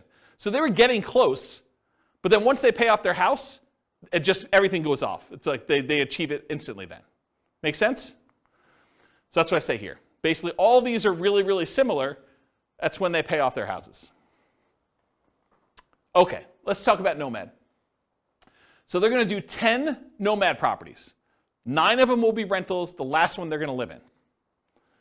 All 5% down. So besides short-term rentals with higher rent and more work, nomading is the fastest strategy to achieve financial independence. It comes in at 320 months. Okay? So 320 months is how long it takes when you nomad. They don't even buy their 9th and 10th property until well after they achieve financial independence, though. So fixer-upper nomad. They're buying properties at a 10% discount. So 10% discount is about $37,500. But it costs them $12,000, adjusted up for inflation. So that changes over time. The later it gets, the more expensive it is, to capture that amount. This is not counting any labor you're doing for yourself. Right? All that may be extra. So $37,500 discount minus $12,000 in rehab costs. So you're really capturing about $25,000 in equity when you do this fixer-upper nomad model. And that's just an assumption, right? Yours could be better, could be worse. Maybe you get better deals than this. Maybe you get worse deals than this. I had to put a stake in the ground. That's why this could be a whole day class by itself. They also, because they're buying at a discount, $37,500 discount, they get almost $200 per month more in cash flow. Right? Because they're borrowing less. They're doing 5% of a 10% discount instead of 5% of the full price. So their cash flow is a little bit better when they do fixer-upper nomad. They need more money to acquire/rehab the properties, though, which actually delays when they can buy the property. Because if they were just trying to buy a property as quickly as they could save up just a 5% down payment plus closing costs, now they need 5% down payment plus $12,000 plus 1% in closing costs. It delays when they buy that first property and some subsequent properties as well. Okay? But then they're collecting better cash flow on it, which helps them qualify for future loans and kind of replenishes their money, but they still need $12,000 in rehab money for the next one too, because I assume that they're repeating it every time. So regular nomad needs about $22,500 for down payments versus this $32,250 with the rehab costs. And I just broke out the math. The 5% down payment on the discounted purchase price is $16,875. The 1% in closing costs is about $33,755 and $12,000 in rehab. That's where this $32,250 comes from. And it delays when they acquire their first property. So any questions on my assumptions? The reveal? So that takes 231 months to achieve financial independence. Before it took 320 for them doing the regular nomad. Now if you buy a property at a 10% discount and you get that extra cash flow, even though it delays you buying your first one a little bit, maybe even a couple other ones, it's actually faster, 231 months. Part of it's the extra cash flow. Any questions on fixer-upper nomad? Nomad by proxy. So they continue to rent themselves, so they're still saving that $1,000 a month, but now they have somebody nomad on their behalf. So that's interesting. We've assumed that they have more than one proxy, which is a big assumption, because if you're just thinking I've got one kid or one friend or one parent or whatever it is who's willing to do this nomad by proxy for me, then this would slow it down, because I've assumed that they could do it as quickly as they can come up with that 5% down payment, and they've got enough people to do it where they're doing that. I assumed that there was no benefit or compensation to the proxy. Most of the time when you're having someone nomad by proxy, you're giving them below market rent or ownership in the deal or something else. And I did not assume that in this case, which is a big assumption. And that's why this whole thing could be its own class, right? It could be a whole full day class. They just started paying rent right away. One of the reasons this one does so well is they collect rent right away, so they don't have to wait a year while they're living in the property. They have improved debt to income, which helps them qualify. They're still renting and have income property and properties, and then they buy faster than one per year, because they've got the nomad by proxy. So this shows you how quickly they're acquiring properties. This is the number of properties owned, and this is time. The red one is nomad by proxy, so you can see that they acquire them very, very quickly. Basically by the time they're, month 150 or so, they have all 10.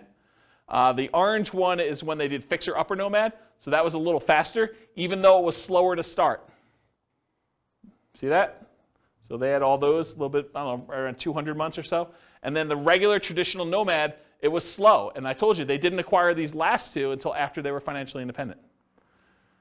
Because part of it is they've got to acquire the properties, they got to make sure they have their DTIs in place, and they got to make sure they have down payments saved up. So that just shows you their speed. How quickly does nomad by proxy do it? 214 months. Financially independent in 214 months for that one. Versus 231 with fixer upper and 320 for traditional nomad. All right, so these short-term rental assumptions, and all these assumptions are changeable, but I wanted to make a point that what I use for short-term rentals, I think a lot of people would argue you're really handicapping short-term rentals, James. But this is what I use. So rents will be higher, but fees and expenses on rents will be significantly higher as well.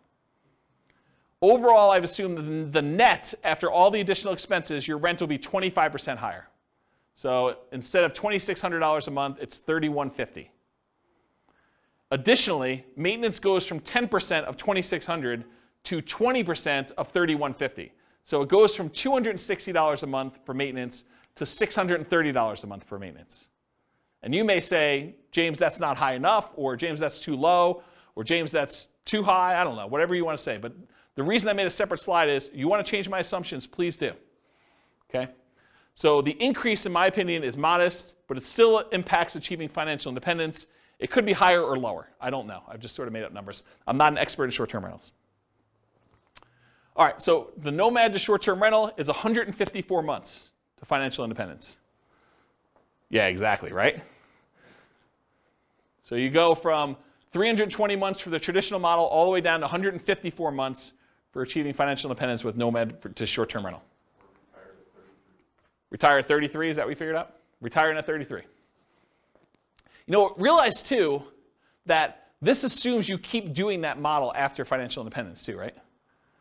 Because you're basically assuming you're continuing to get that. We could model it and say, once you achieve financial independence, let's go ahead and go to long-term rentals to make this more passive and see how that looks. Or once you get to the point where your long-term rentals would support you at 100% of your minimum target monthly income in retirement, then convert it back to long-term rentals and reduce the workload. But otherwise, you're being active, right? This is more like a part entrepreneur business for that. Okay. Nomad with house hacking. So essentially the same as getting a side hustle. I want to stop and make a point about this. If you get a roommate and you're collecting $650 a month from that roommate, mathematically, it's the same as you getting a $650 a month extra job, right? You're just getting extra money coming in. It counts as a side income. So when I model it, I literally model it as an extra income. That you're getting $650 a month as an extra income source. That's how I plug it in. So I just have the income starting at month 33, which is when they buy their first property. It takes them a while to get to the point where they can afford the first property, 33 months. So I have it start at 33. And I ran 3 different scenarios, with 1 roommate, with 2 roommates, and with 3 roommates, just to see how the difference worked out. So with 1 roommate, it's an extra $650 per month. With 2, it's $1,300. With 3, it's $1,950. And then once the year is up, or once they buy their next property and they move out, then they bring these roommates with them, in theory, and they convert the last one to a regular rental getting $2,600 a month. Does that make sense, everybody? Okay. So if you get 1 house hack roommate, it's 263 months to financial independence. If you get 2 house hack roommates, it's 238 months. If you get 3 house hack roommates, it's 214 months. And in this case, once you achieve financial independence, I jettison your roommates. You no longer need them. You just keep living in the house from there on, right? Because once you get there, the income that you were getting from that doesn't count anymore anyway. So I just said, let's just get rid of it. Okay, so you have enough financial independence income sources from the rentals and any money you have in the stock market and whatever else to support your minimum target monthly income in retirement without the extra roommates in house hacking modeling. Okay, any questions on this? This is nice to see, kind of like the comparison. All right, so I just want to remind everyone what this deal is. So traditional Nomad, you buy a home as an owner-occupant, you live there for a year, then you buy a new home, you convert the previous to a rental, and you repeat the process until you reach your financial goals as many times as you want. With Nomad with lease option exit, you buy a home as an owner-occupant, that's the same.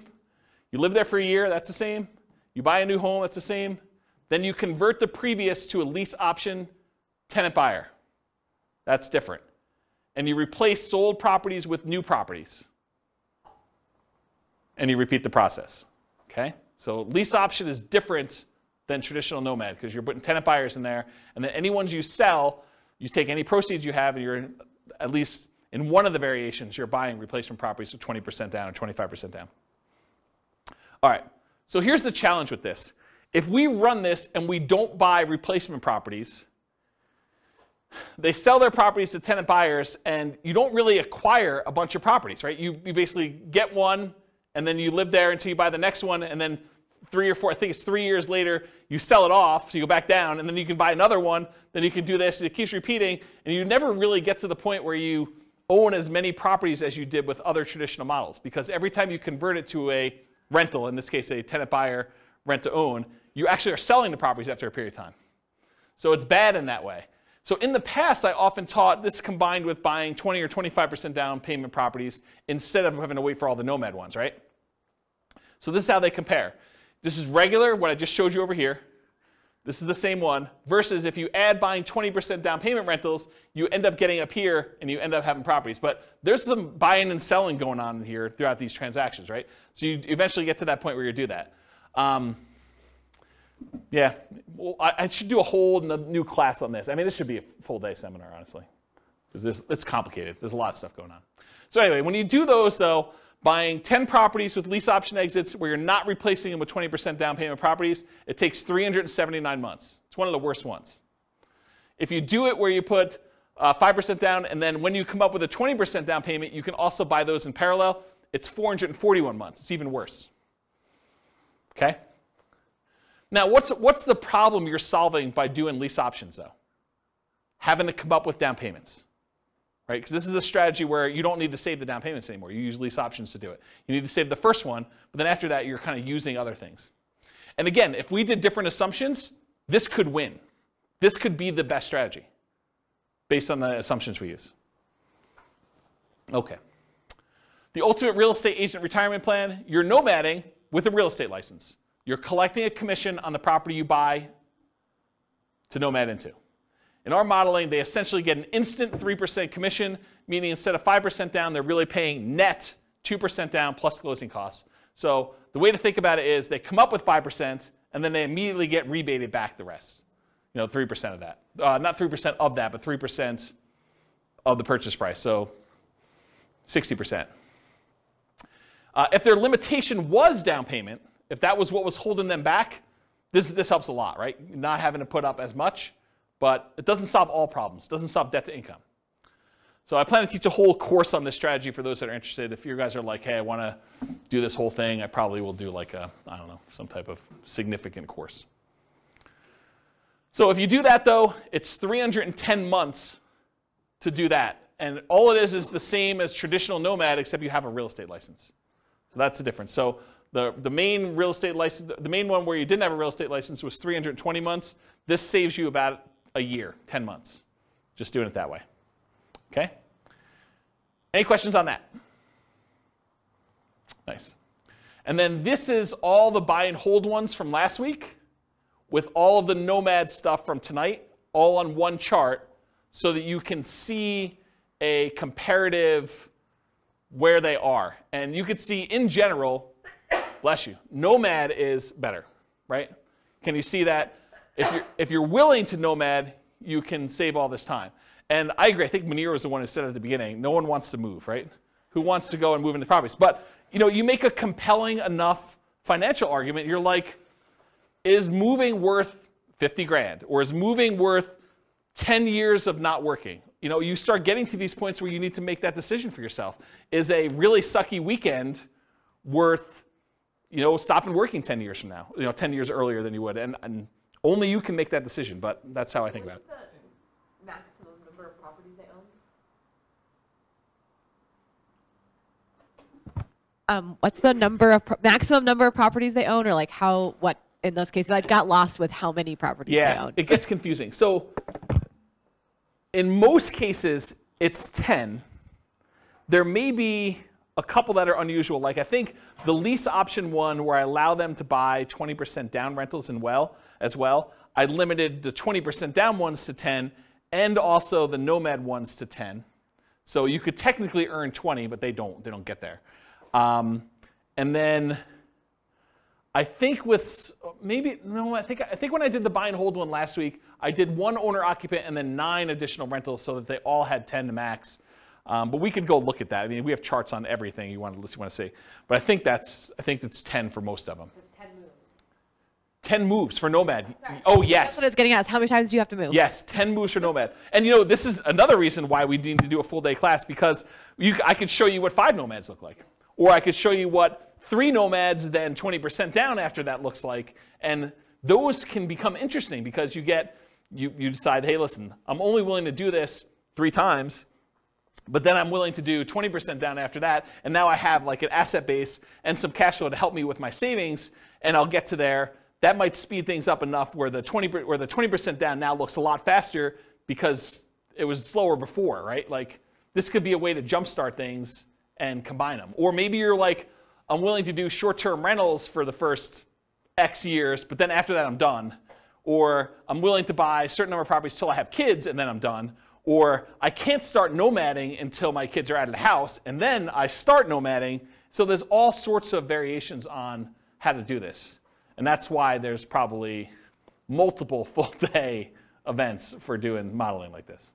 Or copy them into your account and change the assumptions yourself. Because you change and we're talking about very specific characteristics of the properties. You change it to our numbers around here, they look different. You change it to numbers in Greeley, they look different.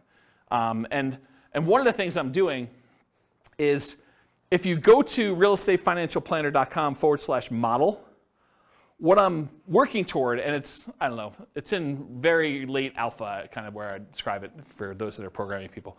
I'm actually taking 300 market data sets, what the price and rents and taxes and insurance and maintenance and all that stuff is for 300 different markets, and running them through literally 100 different scenarios. 15% down rentals, 20% down rentals, 25% down rentals, Nomad, house hacking Nomad, ultimate real estate agent retirement plan, like house hacking, like all of these different variations. Or, what if I get, 25% more income, or what if I get $100 per month more rent on properties, or $100 less in rent on properties, or what if I hire a property manager or don't hire a property manager? What if I do all these other things? And so there'll be like 100 variations that compare themselves to each other based on that city's specific numbers. And so that's the thinking behind the podcast for each city is there'll be classes that teach the information so that you understand what's going on, but then you need to look at the, I got distracted with a phone call. You need to look at the actual numbers for that city with all the different variations you have so that you can see the specifics for that city. And then you can still copy them all into your own account to be able to go and see, well, I'm not buying those price houses, or James, you're actually a little off on my city, the number's a little higher. And if I'm off on your city, please let me know, because I can just change it and then click a button and rerun all the scenarios. That's why I'm writing the code to do that. I don't know why I was telling you this story, except that it's a lot of variations if you want to do it, and it's specific for each city. I think that's where I was going with that. So, any questions on this? I think there's one slide left. All right, in conclusion, assumptions for modeling matter a lot, right? You change one little thing, it's like the butterfly wings flapping and all that other stuff, right? I mean, you make one little tweak here, and that cascades out over 720 months, and you doing certain things. Should you pay off properties early? Like you could decide to do that too. Or what if you got better than the assumptions I used in the stock market? Or what if you're afraid of the stock market and you're keeping this in savings accounts? All these things matter. And so I think changing all those things can matter a lot. If you change the assumptions for your income and expenses, it changes everything. For market conditions, appreciation rate, rent appreciation rate, price, interest rate, vacancy, rent, maintenance, property management, taxes, insurance, the stock market rate of return, what you're investing in and its risk profile of what you're doing. And then your target monthly income retirement. If it wasn't $5,000 a month, might significantly change the numbers for these guys. Might be better or worse. You don't really know. The safe withdrawal rate you use. I mean, if you're using 4% or you're using something much more conservative because you're afraid of stock market stuff and you want to be conservative there, that could limit your ability to achieve financial independence or change the numbers or characteristics. So the strategies that work best in that market may differ. So you shouldn't use the numbers from tonight as like a fixed thing, but I think it's instructive to see how I set it up and what the assumptions were and kind of how they relate to each other for one particular person with one set of assumptions in the one market. You got to do the math for your own stuff. And then I mentioned the website, realestatefinancialplanner.com/model, and then just pick your city. And I think I did a whole bunch of, I think I did 305 cities or something like that. It was about 300. And so you can go look at those and see like how they all work. Do you have a question? Sorry, I really like numbers. So I'm just curious in your assumptions, you don't talk about health insurance benefits? It's included in personal expenses. And personal expenses. So my question is, that can change when you have employment versus not. Does that change in your calculations, or do you keep it? It's easy to do, right? So I'm just saying, in your modeling, can you change that? Yeah, and I'm going to tell you how to do it right now, right? So we said when they achieve financial independence is when their income emits $5,000 a month. Yeah. So if they're working and it's $5,000 a month, maybe for the retirement one, we say it's now $550 or $6,000 or whatever it is, right? So you just change what you need to have in retirement. And I did a class earlier this year where I had you walk through, it's the budgeting class. I made a budget spreadsheet. And it's a special budgeting spreadsheet because most budgets allow you to kind of do a budget for today, right? They kind of do that. My budget spreadsheet had all the different things that you'd have as income and expenses. It mostly does expenses, income on the right-hand side. But it does mostly expenses. But then it has 3 columns. Bless you. It has column number 1 for what's your current stuff. Like, what are you spending money on now?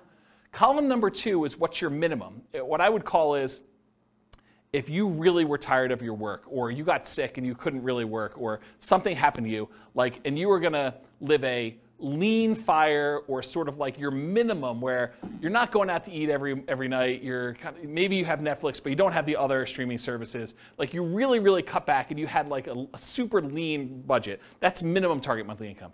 Then you have a third column for your ideal.